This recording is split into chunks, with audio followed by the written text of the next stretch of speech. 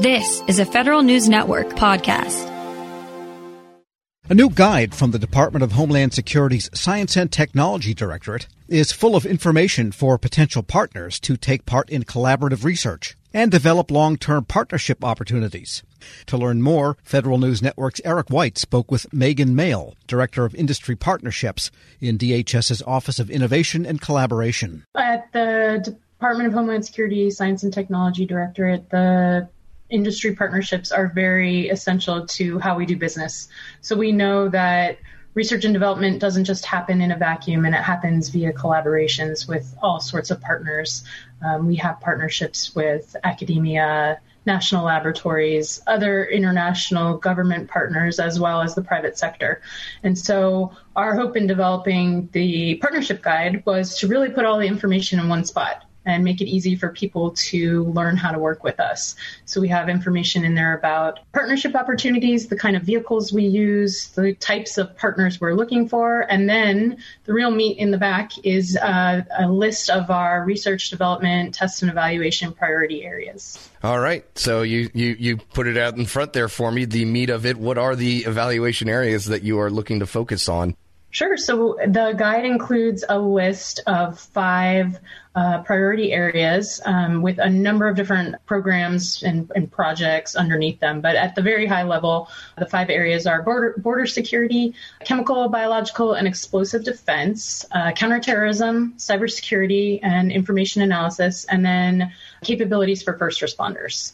Gotcha. And what are the methods that you all use for engaging the industry side of things? Do they mostly come to you, or do you really got to go out there digging and trying to get them to work with you? I think it's a little of both. And a big priority for us is to ensure that people aren't having to go to SAM.gov and search for some, 75-page solicitation and figure out what we're talking about.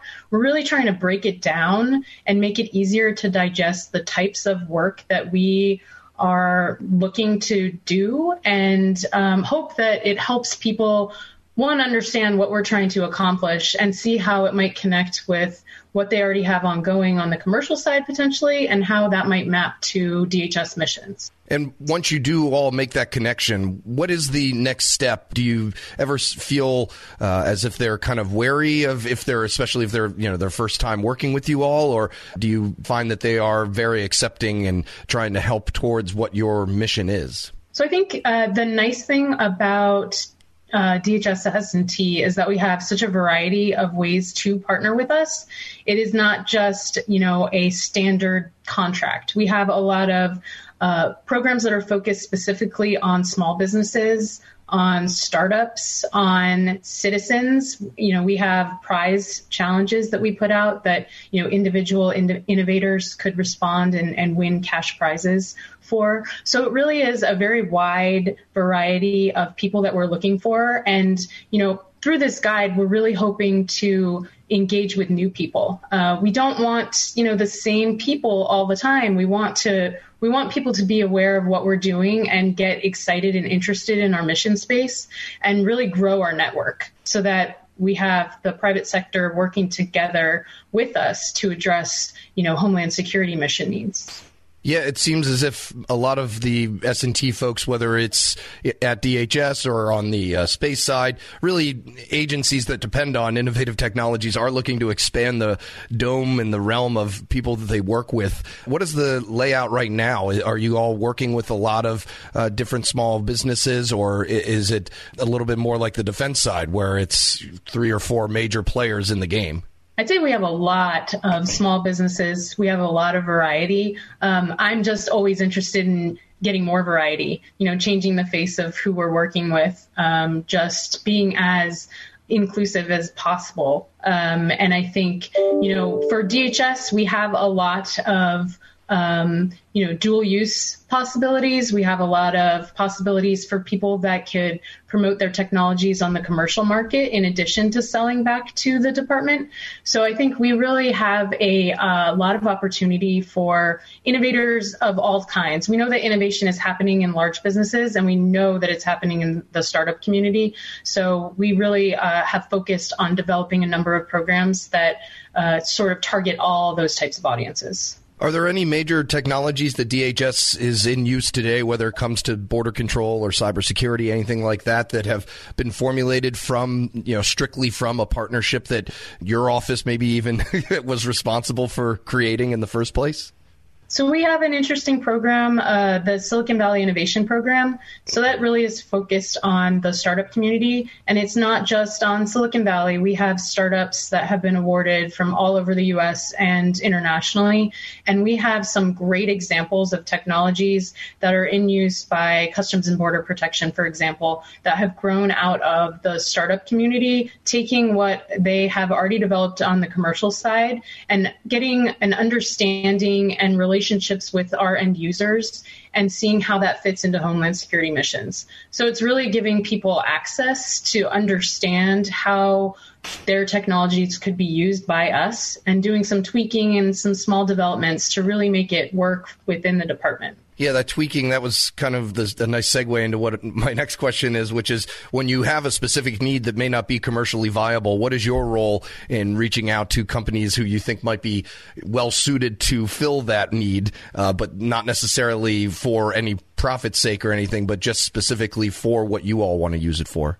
Yeah, I think it varies. We have all sorts of entry points, whether it's, the most basic of research to very advanced, applied commercialization. So it really runs the gamut depending on the individual need. But I think the opportunities that we have as part of our tech transfer and commercialization mission as well really allow us to sort of partner in ways outside of contracts through agreements like our Cooperative Research and Development Agreement, CRADAs, to really help with those type of technologies and that type of testing, really to get us hands-on with a technology, like you said, that might only have a small market, a limited use case for DHS specifically. As somebody who covers the different industries that work with the government, the Homeland Security, I don't even know what to call the industries sometimes, has seen a significant amount of growth. Has your Rolodex gotten bigger over the years? And what have you seen from the industry side that you're seeing more players coming to you all, or what does it look like? Yeah, I think I'd agree. I think there's more interest in working with us. And I think, it's also a concerted effort on our side of explaining the missions. I think people are familiar with some of the DHS missions, but there's so many that, maybe they aren't aware of that really are ripe for commercial solutions and partnerships. And so I think by putting out the document the partnership guide, we really are trying to focus on those, that full idea of what the missions and the possibilities are.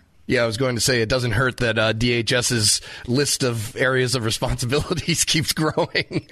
Oh, exactly. It can be so overwhelming, and I think that's sort of the point and the opportunity here is to really help break it down and make it less, monolithic and a little bit more digestible for people. Well, we've probably got some folks listening that might be interested in finding the guide. What can you tell them about, if somebody owns a small business or has an idea that they want to bring to you all, what's the best route in your mind to go?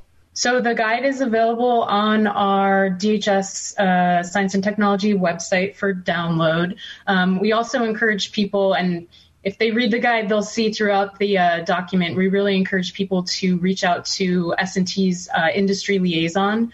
And we have an email address in the guide that really we're interested in hearing from people. We want people to jump on our mailing lists and hear about upcoming opportunities that we have, especially once they get an idea for where they might fit and what opportunities they're eligible for. I think they can keep an eye out as those come up. But encourage people to take a look at the guide, learn about our business processes, and then reach out to our industry liaison. And we'd love to have follow-up conversation about technologies that are being developed and then explain or make connections to our program offices. Megan Mail is the Director of Industry Partnerships in the Homeland Security's Office of Innovation and Collaboration, part of Science and Technology Directorate, speaking with Federal News Network's Eric White. We'll post this interview along with a link to the guide at federalnewsnetwork.com.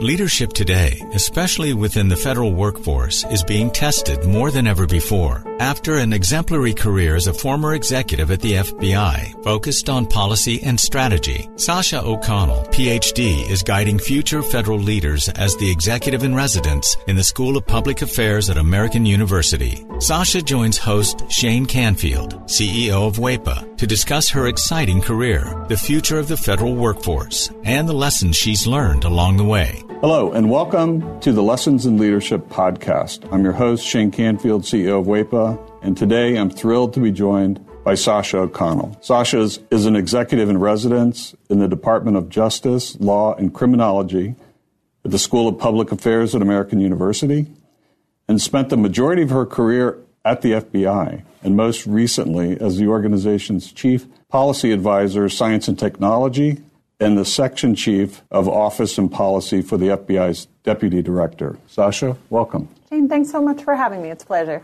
Can you give us an example of someone early in your career that motivated you, and then what did that look like? Sure, absolutely. So it sounds almost cliche, but it was the dining room table. So I grew up with a stepfather who spent 30 years at the Veterans Administration at the VA, and he talked at the dinner table. He started as a social worker and then sort of rose up into management, administration, and leadership.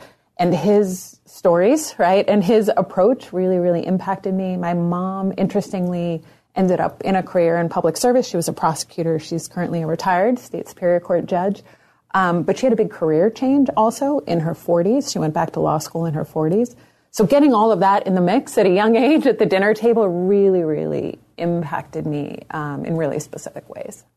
Yeah, that's amazing. My father was part of the generation that took President Kennedy's call to action, and he took that to heart, and he went and worked at the Department of Interior and a number of other places in federal service. So it's catching when you're around it. You've held a number of leadership roles at the FBI, which is historically a male-dominated organization. What skills or traits helped you most as you navigated that? Yeah, it's an interesting and challenging sort of situation and question. One I don't think I still am reflecting on. I've been out of the FBI about 6 years, and I'm sort of still thinking about it. I think the bottom line was when I was there, and I really grew up there, I didn't know any different. I grew up with male cousins and brothers, and it was sort of a continuation of my existence. So it did, in retrospect, it was a really unique situation, but it didn't necessarily feel that way for me at the time.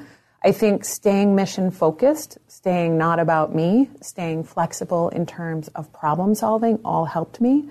I will say there's resources today that weren't there when I was there, or certainly when I was starting out. There's a lot of affinity groups for women in national security, women in federal law enforcement. And I will say I think I would have really benefited from access to those kind of resources as I was coming up. I had both incredible mentors, men and women, women across the organization who I became very close with, who were incredible supports, not just getting the job and starting out, but sort of matriculating through.